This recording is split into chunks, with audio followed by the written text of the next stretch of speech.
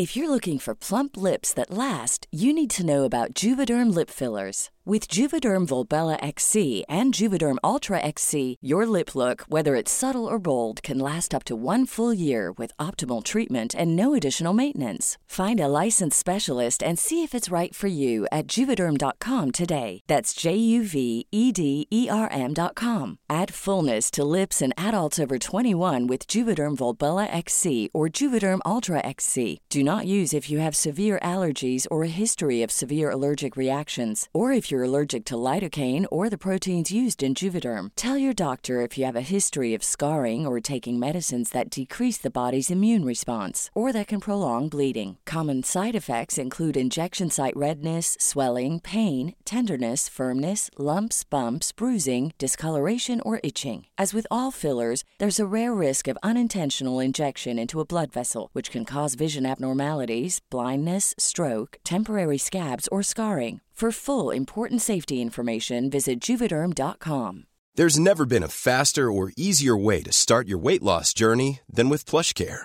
PlushCare accepts most insurance plans and gives you online access to board-certified physicians who can prescribe FDA-approved weight loss medications like Wegovy and Zepbound for those who qualify.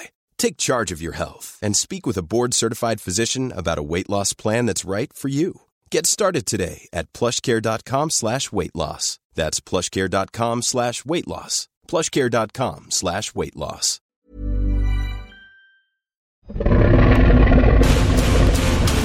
Welcome to Dragoncast, home of House of the Dragon. Gather your small council, send out your ravens, and call in your bannermen. I'm Hand of the King Jamie East, here to guide you through the insane world of Westeros and beyond. Hello, Dragoncasters. I'm Jamie East. And I'm Chris Mandel. And you are here for our Game of Thrones rewatch. It's another biggie. It's another classic Game of Thrones episode. It's time for Season 6, Episode 9, Battle of the Bastards.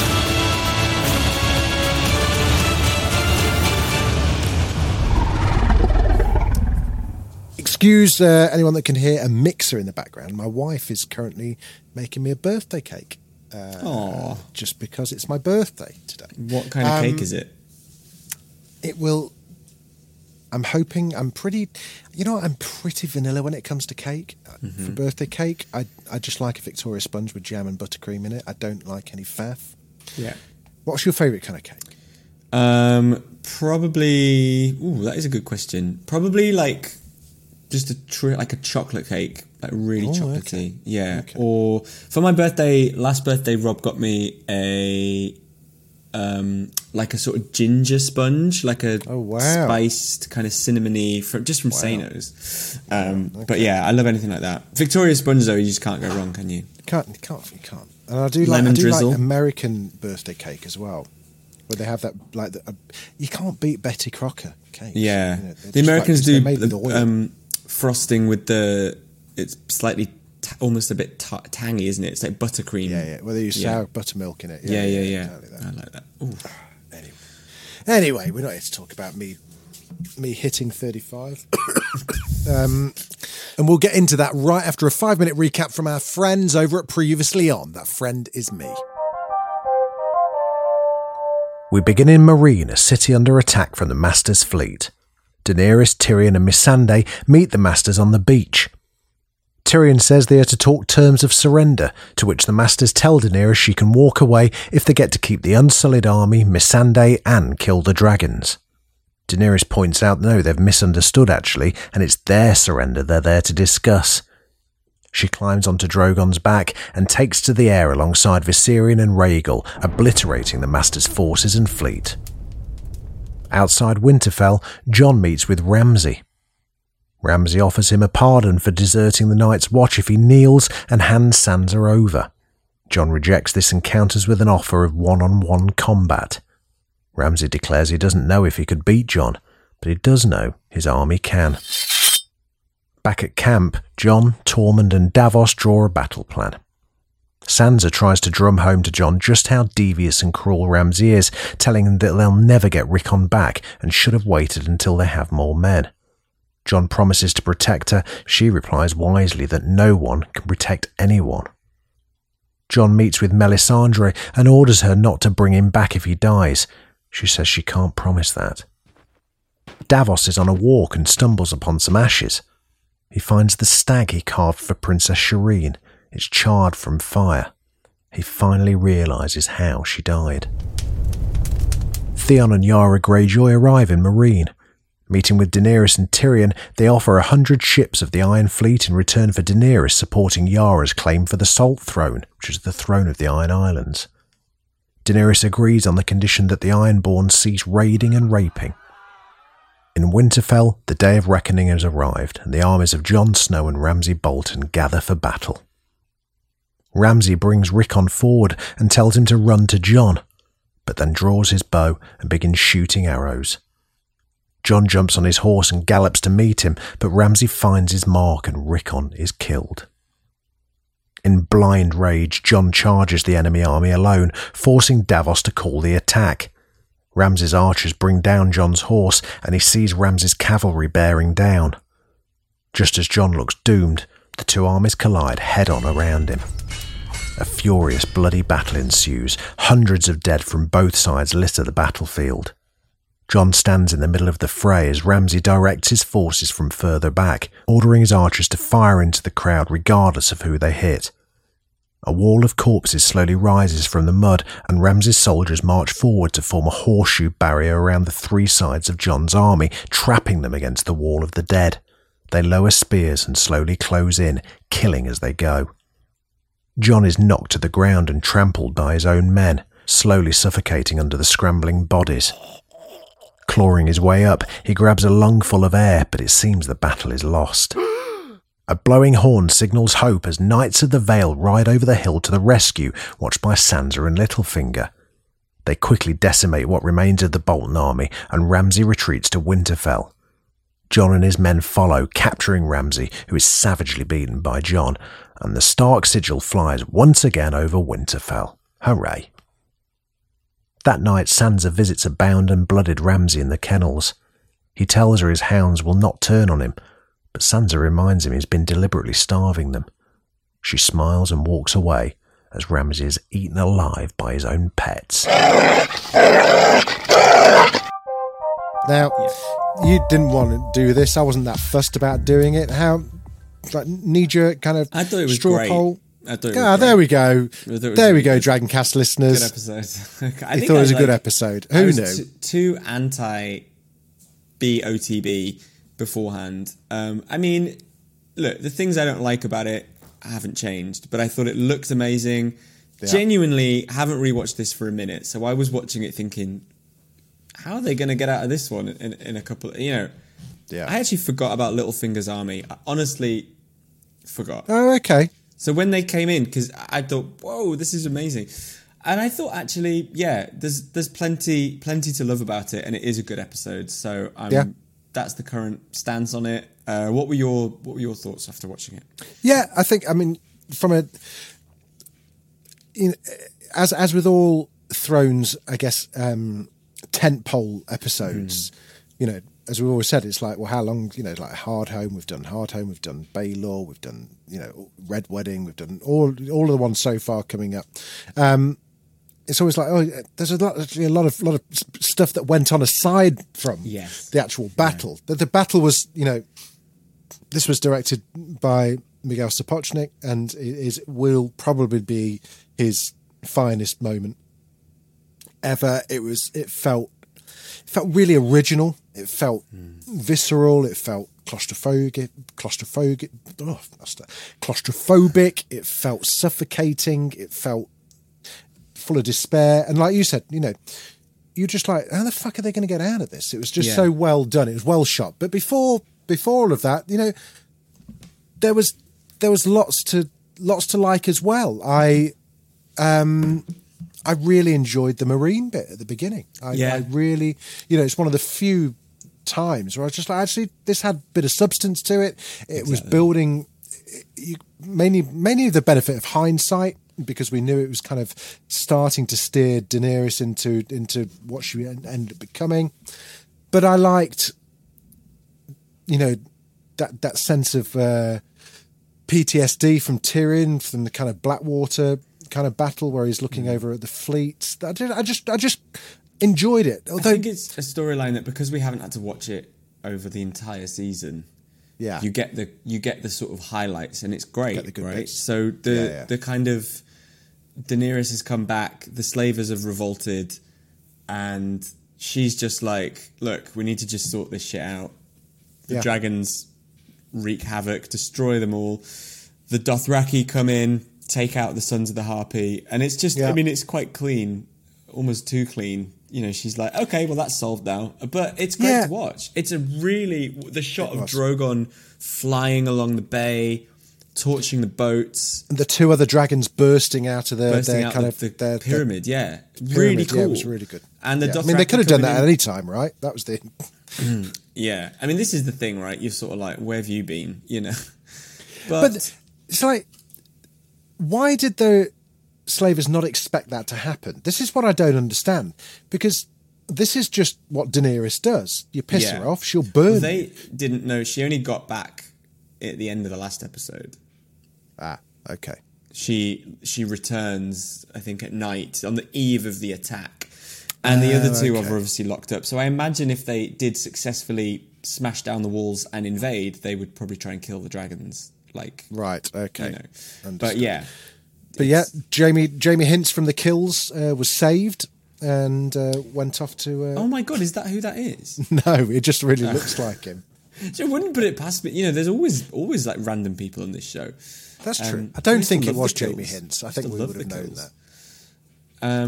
Yeah, it's one of those where it's just great to see it kicking off. But what I would say, first of all, I loved the bit where she was like, one of you must die, and then the guy rats out the other two, so she kills him.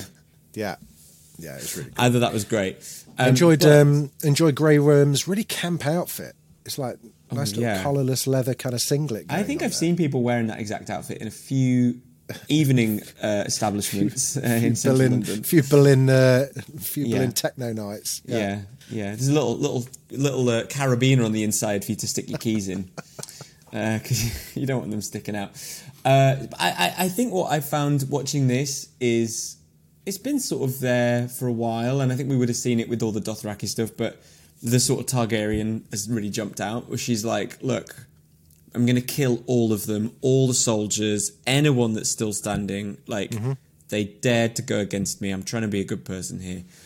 And obviously she is about to, like, fuck off as well. And kind of, you know, she spent a few years trying to fix the culture, the economy, the like, city, and she's kind of just blown. Well, she's realised she can't really change anything.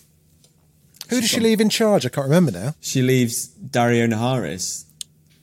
Oh, so it's the end of Dario. Yeah, which seems like a really... you can stay behind by like, yourself. Does that mean we're not banging anymore? Because he's like, I can't wait for us to... So we're going to have a cabin together on the boat over, and she's like, you will be ruling the entire city. I have great news for you. You're a hired, like, sellsword.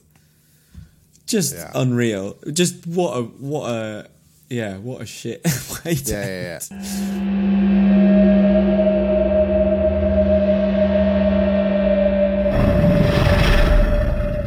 Yara and Theon made it over as well to have a bit of a chit chat. Yeah, they kind of bring the fleet because she's going to go back on. So I love a bit of Yara Sassy Dyke chat, don't you? Yeah, I love this. This terrifying owner of dragons, and she's like, my only way out of this is by hitting on her repeatedly. And Daenerys is like, hey, it's not a no. Yeah. Hey, it's not a no. Yeah. I have got room in my cabin, actually. Yeah. Exactly. But let's just, because we did hold the door, so that was 4 episodes ago.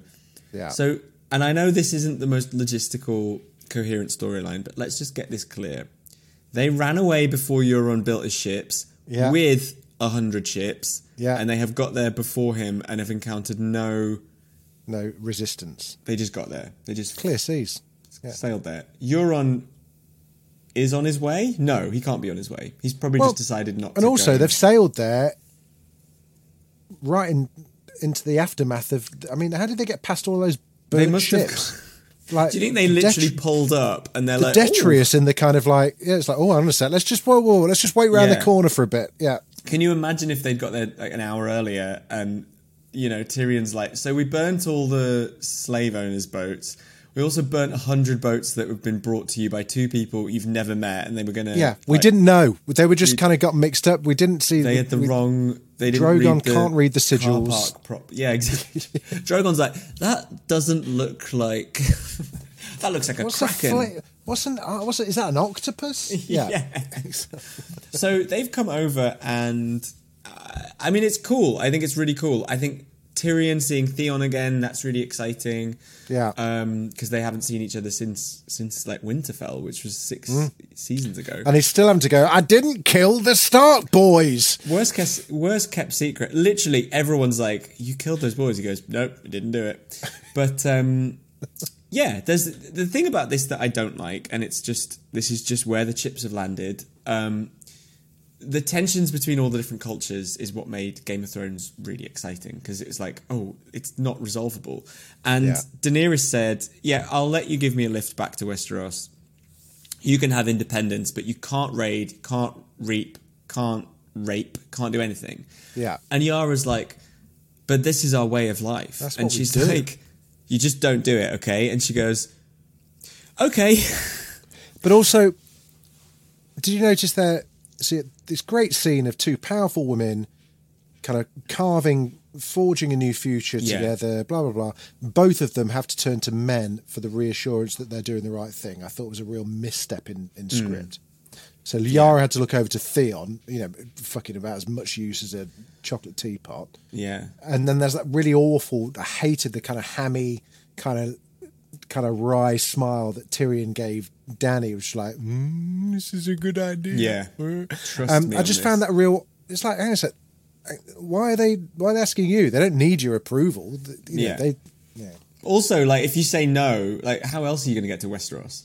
Yeah, exactly. It's like, this is, you know, the bus does not run this far. Like, take the lift. Crossrail is some way off yet. Yeah. It's like, maybe we'll just wait for HS2. Good luck. Yeah. So I think you're right. I think they're very keen at the moment to be like, let's show how empowered these women are. The future is female, but they are always caught out by like, let's check what Grey Worm thinks. Yeah.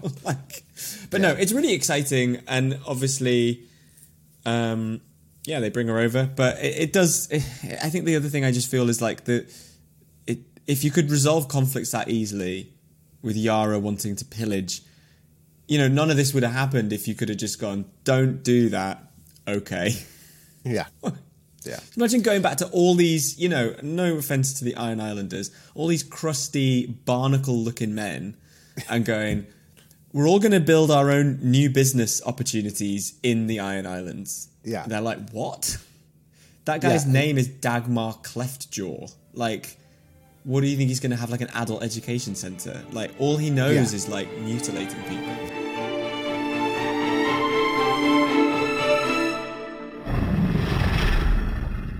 What else did we get that was not Battle of the Bastards? Did we get any other... Not a lot, actually. No. So I think that was kind of it, really. We didn't have really anything. Didn't have any King's Landing stuff, did we? No, nothing at the wall. No. Nothing... no, I think it was just the two of them. Yeah, it was literally 4 sequences. We had that at the beginning. Then we went over to like the pre-battle meet. There was like the small group that met on the hill with Ramsay, where they revealed Shaggy Dog's head. So another shittest direwolf looking prosthetic dog. It wasn't big either, was it? It looked like a pig that they just stuck hair to. I thought Did see little baby Lady Mormont was there, who now Isn't looks she like tiny. She looks so much. It's like you forget how much of a baby she was. She was like 11, wasn't she, when they filmed this? It was so good. I tell you what, just I found like weird. Scowling.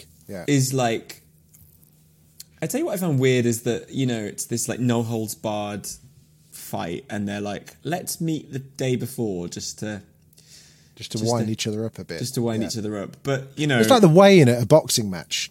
You know, it is. That's how I kind of look at it. But they try and resolve it amicably. Jon tries to kind of say, let's just do this one-on-one. I don't want loads of people to die. I thought the kind of the thing that runs through this was actually really good, which was like tricking John into like getting him in his head so he can't do all of his military shit. Because that's kind of how Ramsay did it, right? He brought out... He just made him angry, yeah. Yeah, got him off his horse. Yeah. And it just kind of went south from there. But before we get into that, I thought the stuff with all the characters planning the battle was really interesting. Yeah. Obviously, Sansa's there going, none of you know that I've sneakily got an army tucked away. Yeah. And... Had she worked that out? I mean, she must have... Bizarre, right? I mean, that's the one bizarre thing about this. It's like, when did she do that?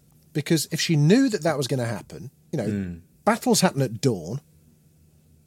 You know, late at night, she's watching them kind of come up with their plan, thinking, that's bollocks. At what point does she have the Knights of the Vale up her sleeve? It must have been after that conversation with John. Sent a raven. What, I know. A raven? What? And the army just happened to be within an hour, a couple of hours. Well, can you imagine? Away? You know, Littlefinger's got 40,000 men just stood around going, "I think she wants us to come," and it's like we've got all our. It makes no sense. I mean, it's purely there for cinematic pleasure, really, because it's there because they really want us to see Sansa as a smart, strategic, like, power player, and you know she just isn't, frankly, because even the stuff, and I feel like I really don't want to turn into like Andrew Tate, like how much I don't like this character, but like it's just annoys me because there is such a guilt about how badly she was written last season that they're turning her into the smartest person in the room, and it's just like, I'm sorry, you don't know shit, love. Yeah. But what annoyed me is she says to John, he's going, look, I'd love to have more people. We're going to have to just go in. Like, battles have been won with less men. And John has won a fair few fights at this point. Yeah. And she's like, you don't know Ramsay. I lived with him. It's like, no, he locked you in one of his towers. Like, I wouldn't say you sort of like got to know him very well. Like, there was no pillow talk. Yeah. I know how he thinks. No, you don't. Yeah. You don't. You just know that he's a real horrible, nasty cunt. But it's all, as you said, it's all, we need her to be kind of right, because they must know at this point she's going to be queen in the north, and she's going to be, you know, sort of an adversary to Daenerys and all this kind of thing as it goes on. So I thought all that was quite frustrating, but obviously must be after that point she then decides to get the Knights of the Vale. Must have been. She must have gone, actually, these boys know nothing. I've got to have to go and save the day. Have to do it myself. And she obviously must have also been like, look, if it gets bad, come in, because otherwise they are really late. Well, I mean, I'm just looking at a Westeros map now. So it's miles away. It's ridiculous. So, oh my God! So, because they're not a northern house. This is when they were recruiting, they didn't even think to recruit. So, Battle of the Bastards is at Winterfell, right? Kind of between, just outside Winterfell. Yeah. The Eyrie is. Oh my God! Yeah, I mean, it's not the furthest away. No, it's kind of Midlands, isn't it? But you've got to get. Well, it's more like Newcastle. If Winterfell's like the Scottish Highlands, the Eyrie is kind of like Newcastle upon Tyne, but you've got to get over Hadrian's Wall. You've got to kind of like go through. You've got to go over the Twins. You've got to go through the Twins, over Greywater, through by Moat Caitlin, up to Winterfell. They must have. I mean, I presume. Like, my sort of theory was that Littlefinger had, because obviously maybe the Eyrie is like the seat of the Vale, but the army is gathered to like the northmost or the top of the border of the Vale. But I just, wouldn't they have to go? I'm not 100% sure, but wouldn't they have to go past the Twins? Yeah, yeah. That's what I just said. Yeah, so you got to go past the Twins. Sorry, I misheard you. Yeah. So it's they must have been loitering around Barrowlands. The other thing is, could he have sailed around the coast? But then with all the horses? Yeah. Can you sail with Dothraki sail over? Well, I mean, I guess that would make more sense, but still, very weird. I liked all the chat about. John had a good chat with the Red Woman. Yeah. Where he said, some good. Well, they love a pre-battle. They love a pre-battle eve of a battle. Yeah. What I also I thought is it Carice Van Houten? Yeah. Van Houten. I really like. She really sort of laid bare. She's like, I don't have any power. I just get given power by him. And if he wants you brought back, you'll be brought back. I liked all that. I thought that was really interesting, and I really, because it does answer the question of like, why don't you just revive everyone if they fall in battle? I do think part of the problem is just seeing Jon get brought back to life. Where's the threat? Where's the sort of yeah, I mean, we know that we've seen the state of Doric Dondarrion. You know, he kind of like it takes away a bit of you, doesn't it? Although it doesn't seem to have taken anything away from Jon. No, it doesn't. But there's less. You know, the more you get brought back, the less and less there is of you. I think. Yeah. Pieces. Have we done that scene? Have we had that moment yet where they're kind of like on the iceberg in the middle of the ice lake with the ice dragon? Season yet? 7. That's season 7. Right, they go on the expedition. One of the dumbest. Sorry. It was a bit. It's a bit Lord of the Rings. That was, wasn't it? Yeah. Just let's get. Just take 8 people. Just take 8 people. Why? Yeah. Just take. Why 8? I hate it so I love the Davos Tormund chat was great. Maybe that was our mistake, believing in the king. That was believing in the king was a really good line, as was the happy shitting. Interesting to hear Davos say Stannis was the cause of Stannis' downfall. Yeah. That he kind of, I don't know. I mean, I guess he's referring specifically to like the ploughing on regardless, but you know, just to sort of take us back to season 5 when Stannis couldn't get to Winterfell because the snow was so bad. Yeah. Where's that gone? Thought it was winter. Winter's here, isn't it? And they're suddenly like, well, if Stannis had just waited 3 weeks, he'd have been fine. I think it was probably more that Stannis just wasn't built for the weather. You know, it's like he's from Dragonstone. You know, he's kind of like from south. It's kind of Dragonstone's Cornwall, really, isn't it? You know, they don't get much snow down there. Lovely little, St Ives. Exactly, just sort of bolt hole. Exactly. You know, too many people. Seafood. Too many people in Breton and not enough Parkers. You know. Yeah, a few Boston suede shoes down there on Dragonstone. Yeah. But yeah, I love that. I love that they're sort of, and these survivors of very different climates. You know, the Northerners. There's a good little ragtag bunch of people now. You know, with it's a good gang. Good gang. And then we get to the actual fight.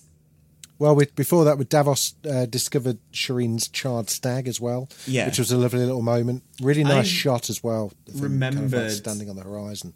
That he banishes, you know, the Red Woman gets banished in next episode. Here's the confrontation. What I didn't realise until watching this episode is that they are at or beyond the camp that Stannis had got to, that he'd set up. They're in the, you know, that's how he finds the deer. Astonished, though, that fire can burn through a young girl and the wooden stag remains curiously intact.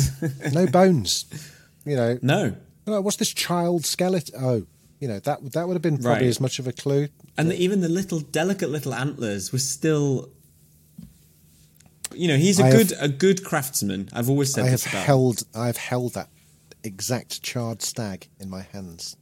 Really?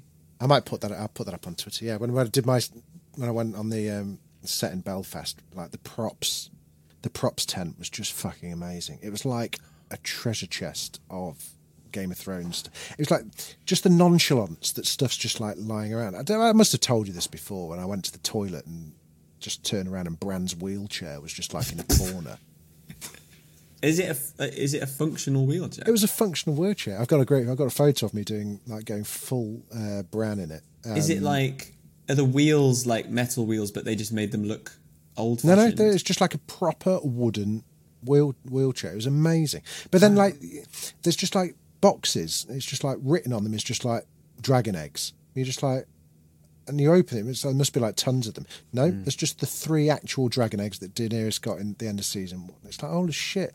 And there's a whole like, you know, like you go to home base and there's like a section where you can just buy like plastic crates of like storage boxes. It's just all like that, and marker pen written Jaime's hands. You open them up and there's just all of Jaime Lannister's hands. I always wanted one of the map pieces with yes, they have like the lion or the kraken or they're all there. So cool. Yeah, they're all there as well. They look do you think amazing. are they saving it all for when they do like a Game of Thrones studio? I think it's there. The Belfast, the exhibitions now. It must be like all part of the exhibition.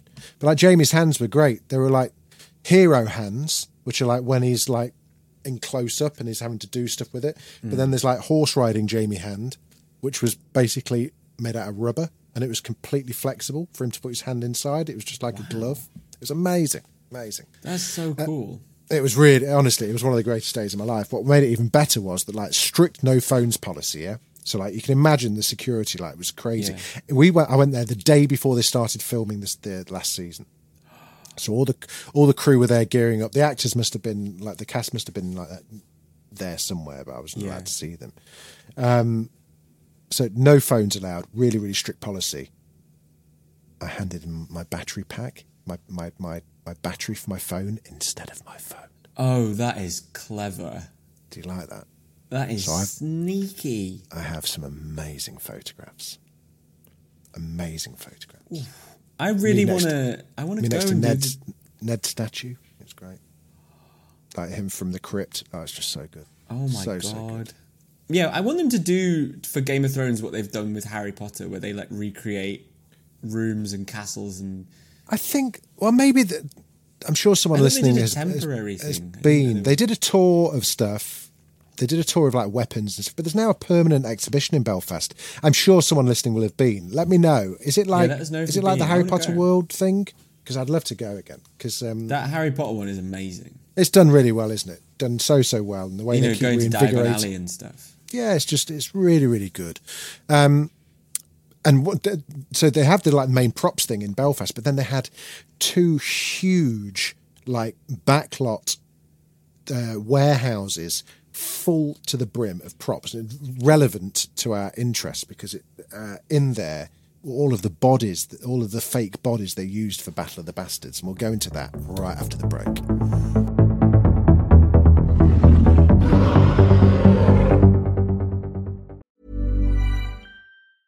A lot can happen in 3 years, like a chatbot may be your new best friend. But what won't change? Needing health insurance. United Healthcare Tri-Term Medical Plans, underwritten by Golden Rule Insurance Company, offer flexible, budget-friendly coverage that lasts nearly 3 years in some states. Learn more at uh1.com.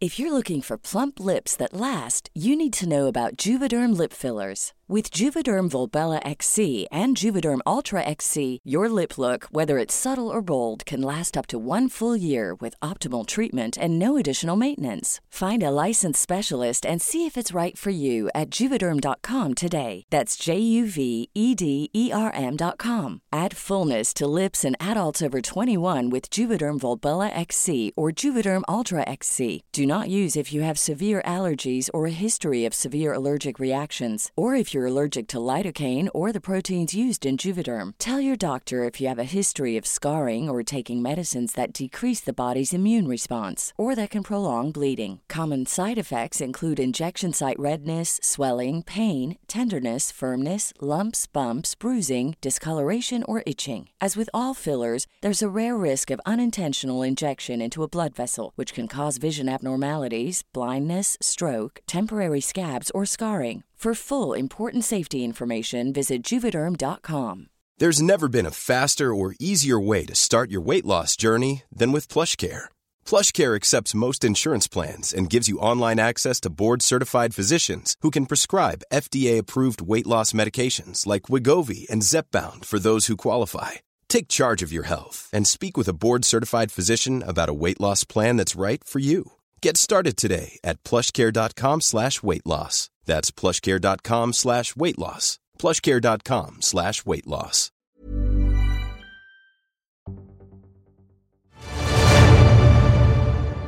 Welcome back to Drancast, Season 6, Episode 9, Battle of the Bastards. On one hand, you've got the very noble Jon Snow, Chris Mandel. On this hand, you've got someone who trusts his dogs a little bit too much. It's Jamie's, a.k.a. Ramsay Bolton.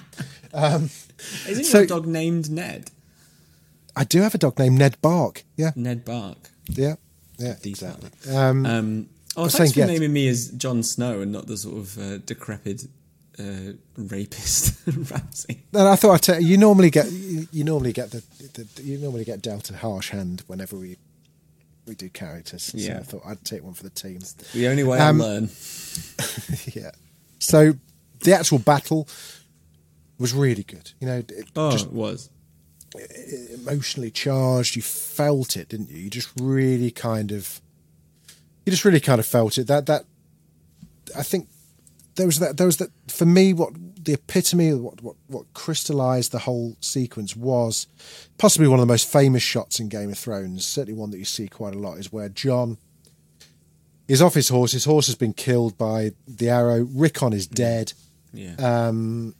And Jon sees the charge of the Bolton army coming towards him, and he just goes, "Fuck it!"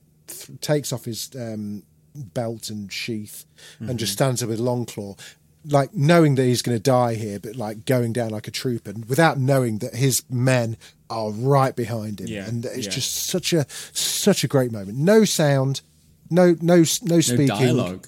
No dialogue, yeah. But it just summarised Jon's character there. It's just like, this is a true king. Yeah. You know, it's just and the cinematography of this was just...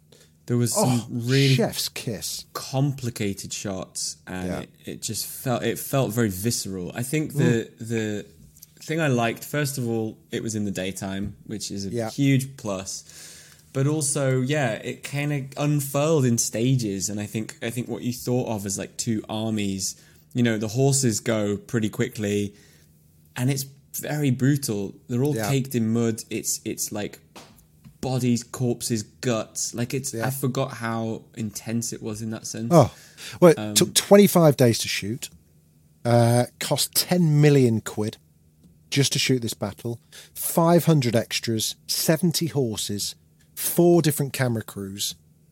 Oh, Jesus, I mean, Christ. that's.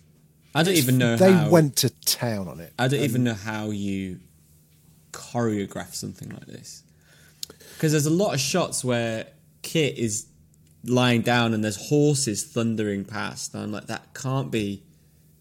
That must be laid over. Like, it can't be, because it's just chaos. I don't know how. But it starts off. The first bit is Rickon running away. And I think a lot of people at the time were like, don't run in a straight line, you idiot, do a zigzag, which, you know, probably easier to say when you're not being hunted down on the middle of a battlefield. But Rickon gets wiped out pretty quickly, and I thought at the time, he was a really important character, he was going to be really important. But it's great because it forces Jon off his horse, and I think like a lot of the stuff this season, like Arya's trying to figure out her identity, Sansa's trying to sort of figure out who she is, if she's a Bolton but she's a Stark and all this.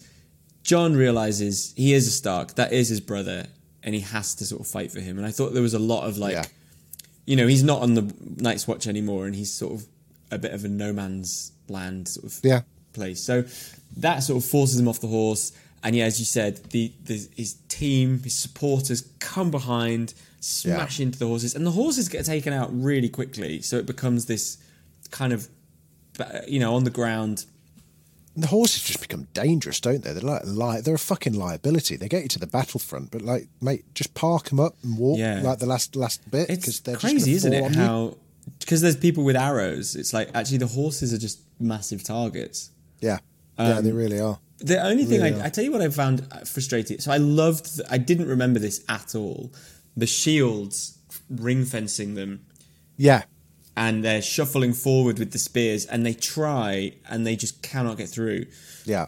And at the back is this kind of like ridge of dead bodies, just piled, just like a mountain of dead bodies. And they've kind of got them in a half moon around the wall of bodies. Yeah. And then some of Ramsay's team come in over the top, so they literally are trapped. Yeah. The only thing I would say is, like, on such a big open plain, how do the bodies pile quite that high? I just kept thinking, but one of those where I just let it go because the visual was amazing. I think it's kind of like World War Z style, where they're all heading to X marks the spot, which is Ramsay Bolton. So they're all charging towards there, and the front line dies, so the next lot come and the next lot die, and the next. I think it kind of is born out of truth a little bit. I think there's a lot of it like that. Yeah, it makes sense. Yeah, I didn't mind it because I thought the visual of those shields, it was just impenetrable. It was never meant to. It was never meant to be like that either. The story of the Battle of the Bastards is that originally there was a completely different kind of battle written, but there was a 3-day downpour. That rendered like the whole field just so muddy they couldn't shoot what Daniel and David had originally written. So Miguel Sapochnik and his team pitched the Battle of the Bastards to them just via email, and they kind of get, well, okay, it sucks that we can't do what we were originally going to do, but go for it. Interesting. Do you know what they were going to do originally? Was there I don't think so. I think we should try and I'll try and find out. Yeah, I think it just had the originally scripted scenes because it was in Saintfield in Northern Ireland, and the rain had made it like 9 inches of mud, so it was just completely kind of like impossible to do what they'd originally scripted. Yeah. I thought it's a really stunning kind of. I mean, there's loads. If you're really interested in the making of it, do go. There are so many like featurettes and making of and interviews around it. Anyone listening that wants to kind of lose themselves for a couple of hours and like just go and watch it all, because it's fucking. I love behind the scenes stuff, and like you never get better than that. Because so much has gone into it. They've planned so much about like what is happening and why and that kind of thing. And I think, which is why a lot of. Do you think? Are you one of the people that think that this is Jon Snow's rebirth? Like more so than like the whole symbolism of him like climbing there, that great shot of him coming out. Like a lot of people are like, oh, that was Jon Snow's kind of rebirthing scene, which is I think a nice notion, but because this was like a winged kind of like thrown together sequence, possibly not. Yeah, so I maybe don't know. I think it's a nice idea. I think it's the whole battle is like, for me, I sort of read it as him reclaiming his identity as a Stark rather than a man of the Night's Watch. But I think that's happening throughout, all of the like campaigning he's doing to all the houses is part of that. And I think killing the Night's Watch who stabbed him is part of that. So I think the whole season is probably seen as that. And I think this winning back Winterfell for his family is like the icing on the cake. I will say though that I think the shot of him being raised through the crowd, mirroring Daenerys being hoisted above the slaves, was intentional. I think you've got to see. We're starting to see the Targaryen, that similarity there. I think, and I think also like you can strategize all you want, but he's got good instincts. He knows he's able to think on his feet, and I think a lesser commander, soldier, whatever would have been bested by this. I also just loved. I think it's great that he was manipulated into charging in. I was thinking, you wouldn't do that if you were a smart commander like him. But it's important that he is weakened by his family. First of all, because it's just interesting to watch.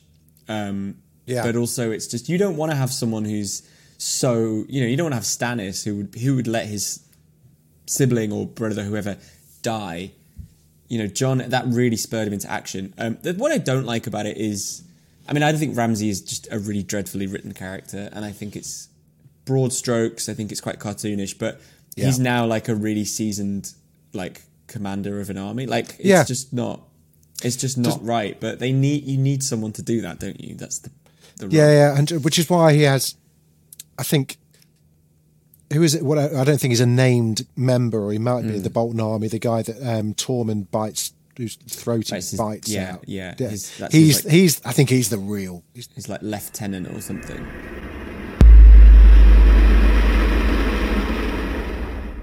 That shot of where Jon Snow's standing there with his sword, and they're trying. that was shot for real. That wasn't CGI. Oh, I remember reading that they were literally 40 horses charging full pelt at him. I mean, I would have shat my pants. Literally, I wouldn't have been able to hold the sword. Yeah, when they cut, did he just like fling himself out the way? Must have done. But they said they'd used a lot of perspective when they were filming it as well. So, like, you're asking how they shot those scenes without the horses banging into each other. They were shot from the side, so it looked as though they were all basically running really close to each other. Yeah. They were like 3 feet apart. Yeah. So they're all just like rows, but kind of like, I mean, how do you even go about making that?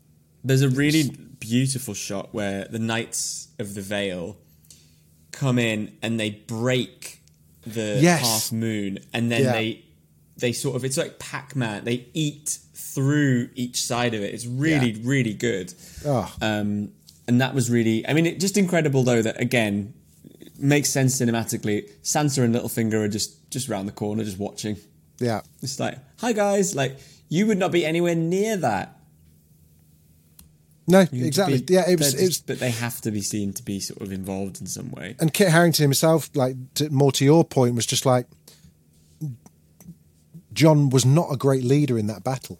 He fucked up. You know, like you say, he should have listened to Sansa, and he didn't, and he should have stayed on his horse, and he didn't. You know, it was. There wasn't really a strategy, was there? He fell for the trap. And I do think maybe part of the point is that it's like a brawl. Because we've had these very orchestrated battles and things before. So maybe that's the point. You know, I think all these big fights episodes should be different. This is like a fist fight, essentially, in battle form. We lose 1-1, which was quite sad. And he's got a rubbish job, hasn't he? Like, you're going to be the one that tries to get into a castle. Yeah, with everyone shooting at you. But a really cool mirror of when the giant breaks through Castle Black. Yeah, exactly. You know, that. It's like he's learned. And is this the 1-1 that kills Lady Mormont, or is that a separate giant? I don't think we got a conclusive. We'd have to. Well, we'll find out soon enough, won't we? Yeah, definitely. I just think they have 1 or 2 molds for like the giant heads, and I think like. Yeah. They would have burned the body. They wouldn't have left him. They must have done. Yeah, we see them burning a lot of them, don't we? So then again, the bit in the courtyard at Winterfell. This is again, I completely forgot about this. What the fight, the punching, and where he like the shield, got the shield, doom. Yeah, it's really good. I mean, I'd just be so knackered by then. I wouldn't have any. I mean, I'd just be like, oh God, can we just have a? Is there a water fountain anywhere? I just need a little drink. Yeah. I have to say, I did find Ramsay's death very satisfying. The dog, the dog sequence is really good. It was just. So they Jon gets there, pummels him, sees Sansa out the corner of his eye, keeps Ramsay alive, and then I guess lets Sansa kill him, or like. Was the inference on that Jon was going too far? No, don't become a monster yourself, or was he just saving him for? Or was he just saving him for Sansa? You've won, so like. Yeah. You know, I think if it were, you know, Jon were the Lord of Winterfell, which he obviously isn't, he would have, you know, eventually imprisoned him, and I think he would have executed him. Yeah, fair enough. Yeah. But obviously Sansa was like, again, really need to communicate how much Sansa's grown. Sansa's going to get her hands dirty, and she's going to let one of his dogs eat his face, which, you know.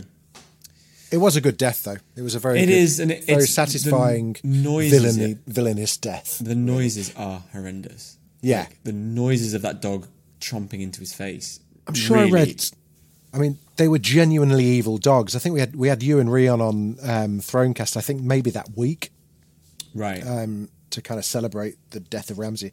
And he said that no one was allowed near those dogs. All of those dogs that was split screen because they were so dangerous. Those dogs were so dangerous. Dangerous breed, bred for, they were hunting dogs. That no one was really allowed near them. Yeah, I think I heard that it's nowhere near him because it wasn't. It wasn't even the same shot. So he's kind of like doing that, you know, and it's just never really touches him. Scary. Because they're illegal as well, because they've had their ears cut. Yeah. It's really horrible. They're not staffies, are they? They're not they're like a mastiff kind of thing, or German. They're Turner and Hooch dogs or something. But but they're just bred to be like uncontrollable, aren't they? Yeah, horrible. But yeah, but really good death. And I really enjoyed that episode. I think good. See, Dragoncasters, we turned him. We did. Next episode is a real humdinger. Yeah, because we've gone from like this brutal, like sort of bloody kind of fight to the next episode. It's this really complicated, intricate, tense countdown to this explosion. But very, very worth mentioning, Tyrion says to Daenerys at the top of this episode, you know what your father did. He had the crypts lined with dragonfire, and he was going to blow everything up. Yeah. Don't be that guy. Yeah. Really good that they sort of lay that down, set the foundations, because that is obviously what happens in this episode. Oh, cannot wait. What a great episode.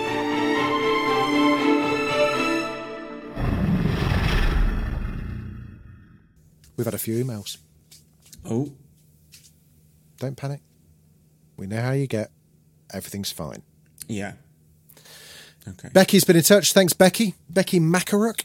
Apologies if I've mangled your surname. Firstly, I want to say how much I love your podcast. Oh, Becky. I listen to it on my commute, laugh out loud, equally shout at my phone when you can't remember names and events. Sorry, we can't help it. I only discovered the podcast when House of the Dragon came out and listened every week. I agree with most of what you say and love the controversy about whether Thrones was a British or American show. Becky says it's 100% British. I'm not getting into that one again. But maybe Becky has the final word. I think so. My husband never watched Game of Thrones, and at Christmas we decided to watch it from the beginning, complete with candles and blackout curtains, as some of the best bits are shot in near darkness. You're right, we've got that. That was season 7 and season 8, where all the complaints about the darkness came in, wasn't it? Well, I have to put subtitles on, because I'm everything was very quiet and very dark. Yeah. We've been listening along to the podcast as part of our rewatch and have just about managed to keep up. I'm very glad about that. I've picked up on a lot more from watching the second time, especially as I know the outcome. I've had a number of light bulb moments where I understand why they mentioned certain things. I despise Littlefinger even more on the rewatch, as some of the finer political points were lost on me the first time round. It will make his eventual demise even sweeter. He does have one of the best deaths, I agree. Watching in quick successions also made me realise how much his accent changed from episode to episode. That is absolutely true. Yeah. It's almost a good thing he gets killed, because who knows what he'd sound like in season 8. Yeah. My favourite character has and always will be Arya. I think her entire story could have been a series on its own. Well, that's what people were hoping for as a spin-off, was Arya just like tootling around on her little side missions. I'm off to get a tattoo on my arse, Dracarys. Thank you, Becky. Thank you, Becky. Of Dracarys, or just a? Well, we do ask. We say in the notes on the podcast, like and subscribe, spread the word, tattoo, get the name tattooed on your arse. And I see. I just thought we were doing such a good job that she is taking it upon herself. Chloe has been in touch. Chloe Entwistle. Thank you, Chloe. She says, hi, Chris and Jamie. We've been following the podcast since day one, and I'm a big fan. Hooray. Now, with the pleasantries out of the way, I do have a little moan. Here we go. It's Joseph in disguise. But one that will hopefully end with me getting what I want. Okay. Oh, okay. In a weird main character moment for myself, I was surprised while listening along to Dragoncast to hear that Chris was also watching The Sopranos at the same time. Me and my fiancé were watching it for the first ever time. Every week when he'd give an update, it would be more or less around the same series and episode. Oh, wow. Okay. Okay, you ready for this, though? What do you think? What do you think is going to be following? I don't know. I think all my opinions about that show were correct, aren't they? They were watching it for the first time. Did I spoil it? That was until he dropped the biggest spoiler of all time without warning to save anyone else who may just so happen to be watching. I will just name the episode, not the spoiler. Long-Term Parking, Season 5, Episode 12. I screamed out loud. I couldn't believe I went 20-odd years without seeing a single spoiler for the whole show, bar the ending. Oh, my God. And nestled into a House of the Dragon podcast was this explosive nugget. I watched the whole of Series 5, knowing the way things will play out, but kept it from my fiancé. And actually, it did make experiencing it for the first time a bit less traumatizing and even enjoyable to see his reaction. So just an idea, if you're stuck for things to rewatch, maybe do The Sopranos, and I'll take it as a personal apology for the spoiler. Okay, I'm going to step in here in Chris's defence. Now, Chloe, I understand. No one understands the horror of having something spoiled more than me. I completely get it. Sorry. I would say, though, that 20 years is possibly enough water under the bridge to be able to talk freely about something. That's all I would say. Yeah. But I get you. So, and, Chris, well, Chloe, this is wanker. Speaking to you directly. I'm very, very sorry. I thought when I talked about The Sopranos, I did try and preface them with spoiler warnings, but I'm quite inconsistent in that regard. So I'm very sorry. I've just checked the episode because I never really know the titles because we just watch it at home. One of the best episodes of television. Which one is it? No spoilers. Adriana? Yeah. Right. That's probably a spoiler. It's the one where she lives happily ever after. Yeah. One of my favourite episodes of television I've ever watched, and if it's any consolation, that was one of the things I got spoilt. Probably, I think I found out what happened in that episode by about season 3 because someone spoiled it for me. All I would say is, when I was watching The Sopranos, particularly towards the end, you just get conditioned to think that everyone's going to die. True. So I was going in sort of knowing something was going to happen, but hopefully you still enjoyed it, even though you knew what was coming. But she said, failing that, just a shout out and a verbal apology will do. There we go. Yeah, very sorry about that, Chloe. I'm glad to hear we were on the same kind of like Sopranos wavelength. Let us know what you thought of the finale. Yes, do get in touch. I could talk about that for hours. Fantastic. Quite a few YouTube comments as well. Thanks everybody. I'm aware I put up the Sound of Succession episode yesterday, but for some weird automated reason, it also put up the trailer for Dragoncast. So apologies for that. Anthony got in touch. Anthony said this was only a day ago. This was in response to Dragoncast season 1 episode 8, Lord of the Tides, which was Paddy's episode. I think Paddy's one, wasn't it? No, yeah, maybe the episode 8, yeah. If this is the home of House of the Dragon, then why are these two crapping all over it when obviously it's a huge hit? Obviously these two should review something else. Anthony, as I said in my reply to you, that's fine. You're perfectly entitled to say that. I don't think we crapped over it. Certainly not House of the Dragon. We don't crap over it. We don't crap over House of the Dragon, I don't think. We may ask questions of it every now and then, or question decisions that were made, or casting choices, or I don't think we did. But I think that was slightly unfair. So with the greatest respect, Anthony, love you, but go fuck yourself. You get a nice big go fuck yourself from me. Yeah, I also, go and sit in the corner with Joseph. If I could just add to that, like, the whole point of us talking about the shows is to share our opinions, and some of them are really positive, some are negative, but they all come from the same place, which is passion for the show. Yeah, and we just want to say how we think. And if you want to just listen to people say that was the best episode of House of the Dragon week after week, there are loads of places to do that. But also, we do that a lot. It was a fucking great season. And actually, House of the Dragon got a lot of shit from people. It was not from us. We thought it was much more successful than a lot of critics, and we love it. So thanks, but no thanks. The Sayadina said, what an awesome and charming guy Sam Coleman is. If you didn't listen, last week's episode had Sam Coleman, who played young Hodor, popped along for a chat and was lovely, wasn't he? Although pulled me up on some things. I made some comparisons just saying that I reckon the Avengers and Marvel picked up on things from like Hodor. The comparison I made was I Am Groot. The Sayadina is quite rightly kind of taking me to task on that, saying, a note on Hodor versus Groot. Groot first appeared in the MCU in the 60s, and by 1991 was exclusively saying, I am Groot. That predates Hodor by 5 years. Fair enough.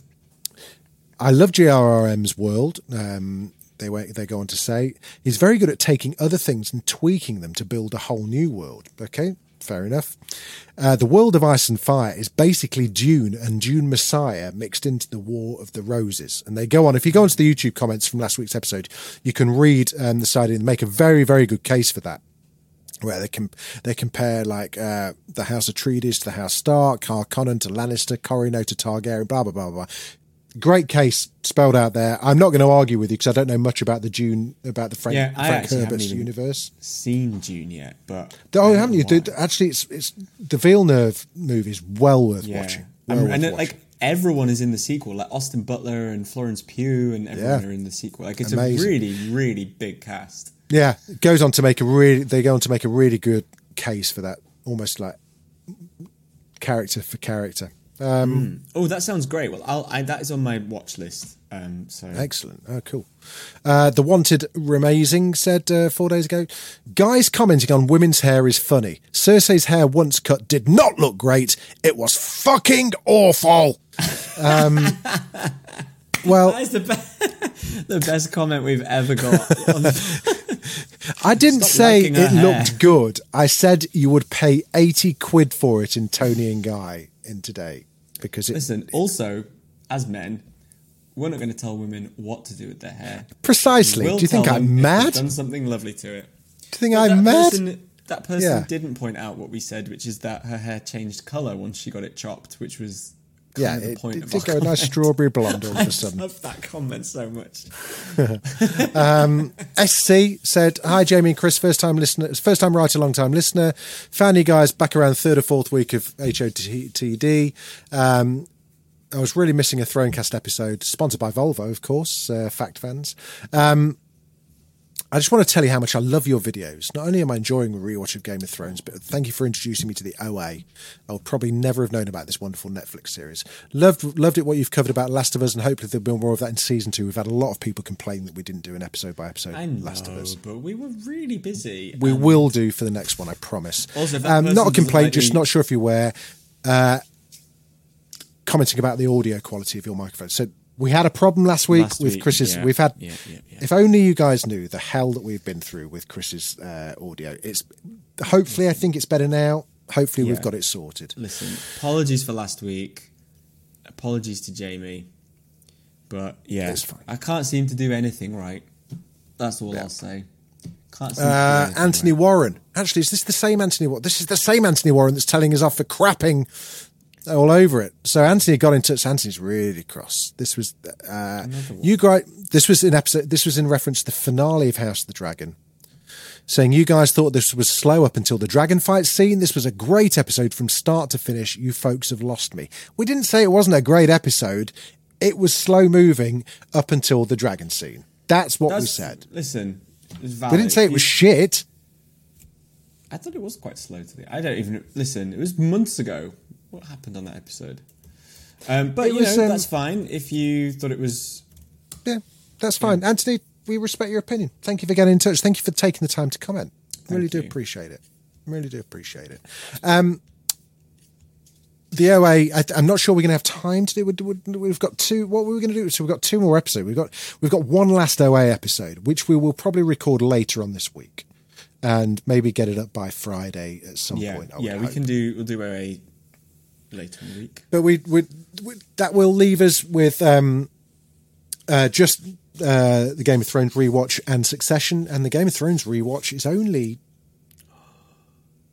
Well, we need to figure out 7 episodes away. 7 and 8 if we're going to do 3 for each. I mean, I have no problem with that personally, but they are obviously smaller seasons, so there's less to choose from, less to chat from. I think like I've really enjoyed season 6.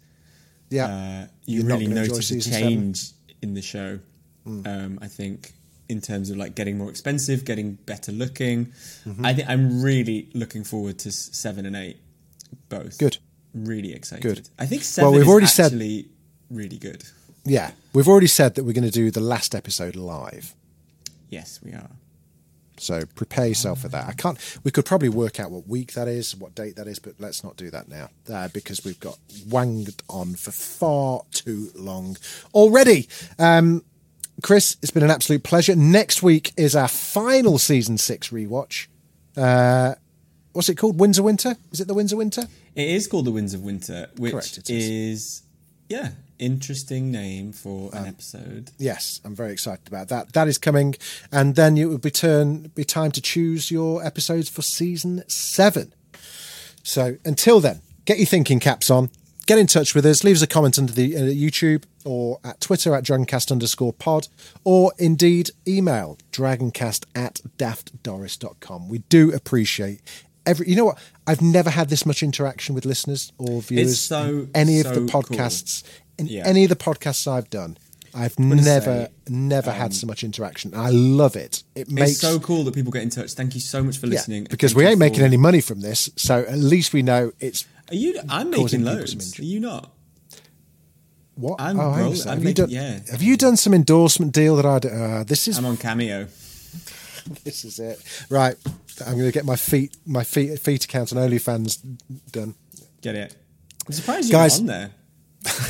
No one, mate, I'd end up paying OnlyFans. That would be the only person that would pay. It's like those feet.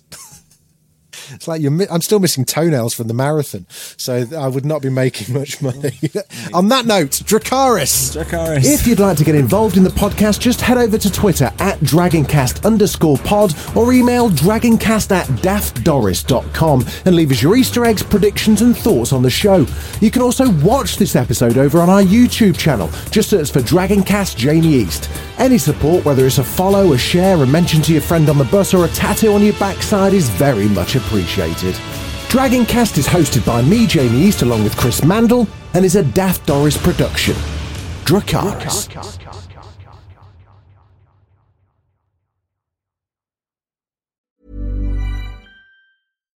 If you're looking for plump lips that last, you need to know about Juvederm lip fillers. With Juvederm Volbella XC and Juvederm Ultra XC, your lip look, whether it's subtle or bold, can last up to 1 full year with optimal treatment and no additional maintenance. Find a licensed specialist and see if it's right for you at Juvederm.com today. That's JUVEDERM.com. Add fullness to lips in adults over 21 with Juvederm Volbella XC or Juvederm Ultra XC. Do not use if you have severe allergies or a history of severe allergic reactions, or if you're allergic to lidocaine or the proteins used in Juvederm. Tell your doctor if you have a history of scarring or taking medicines that decrease the body's immune response or that can prolong bleeding. Common side effects include injection site redness, swelling, pain, tenderness, firmness, lumps, bumps, bruising, discoloration, or itching. As with all fillers, there's a rare risk of unintentional injection into a blood vessel, which can cause vision abnormalities, blindness, stroke, temporary scabs, or scarring. For full, important safety information, visit Juvederm.com.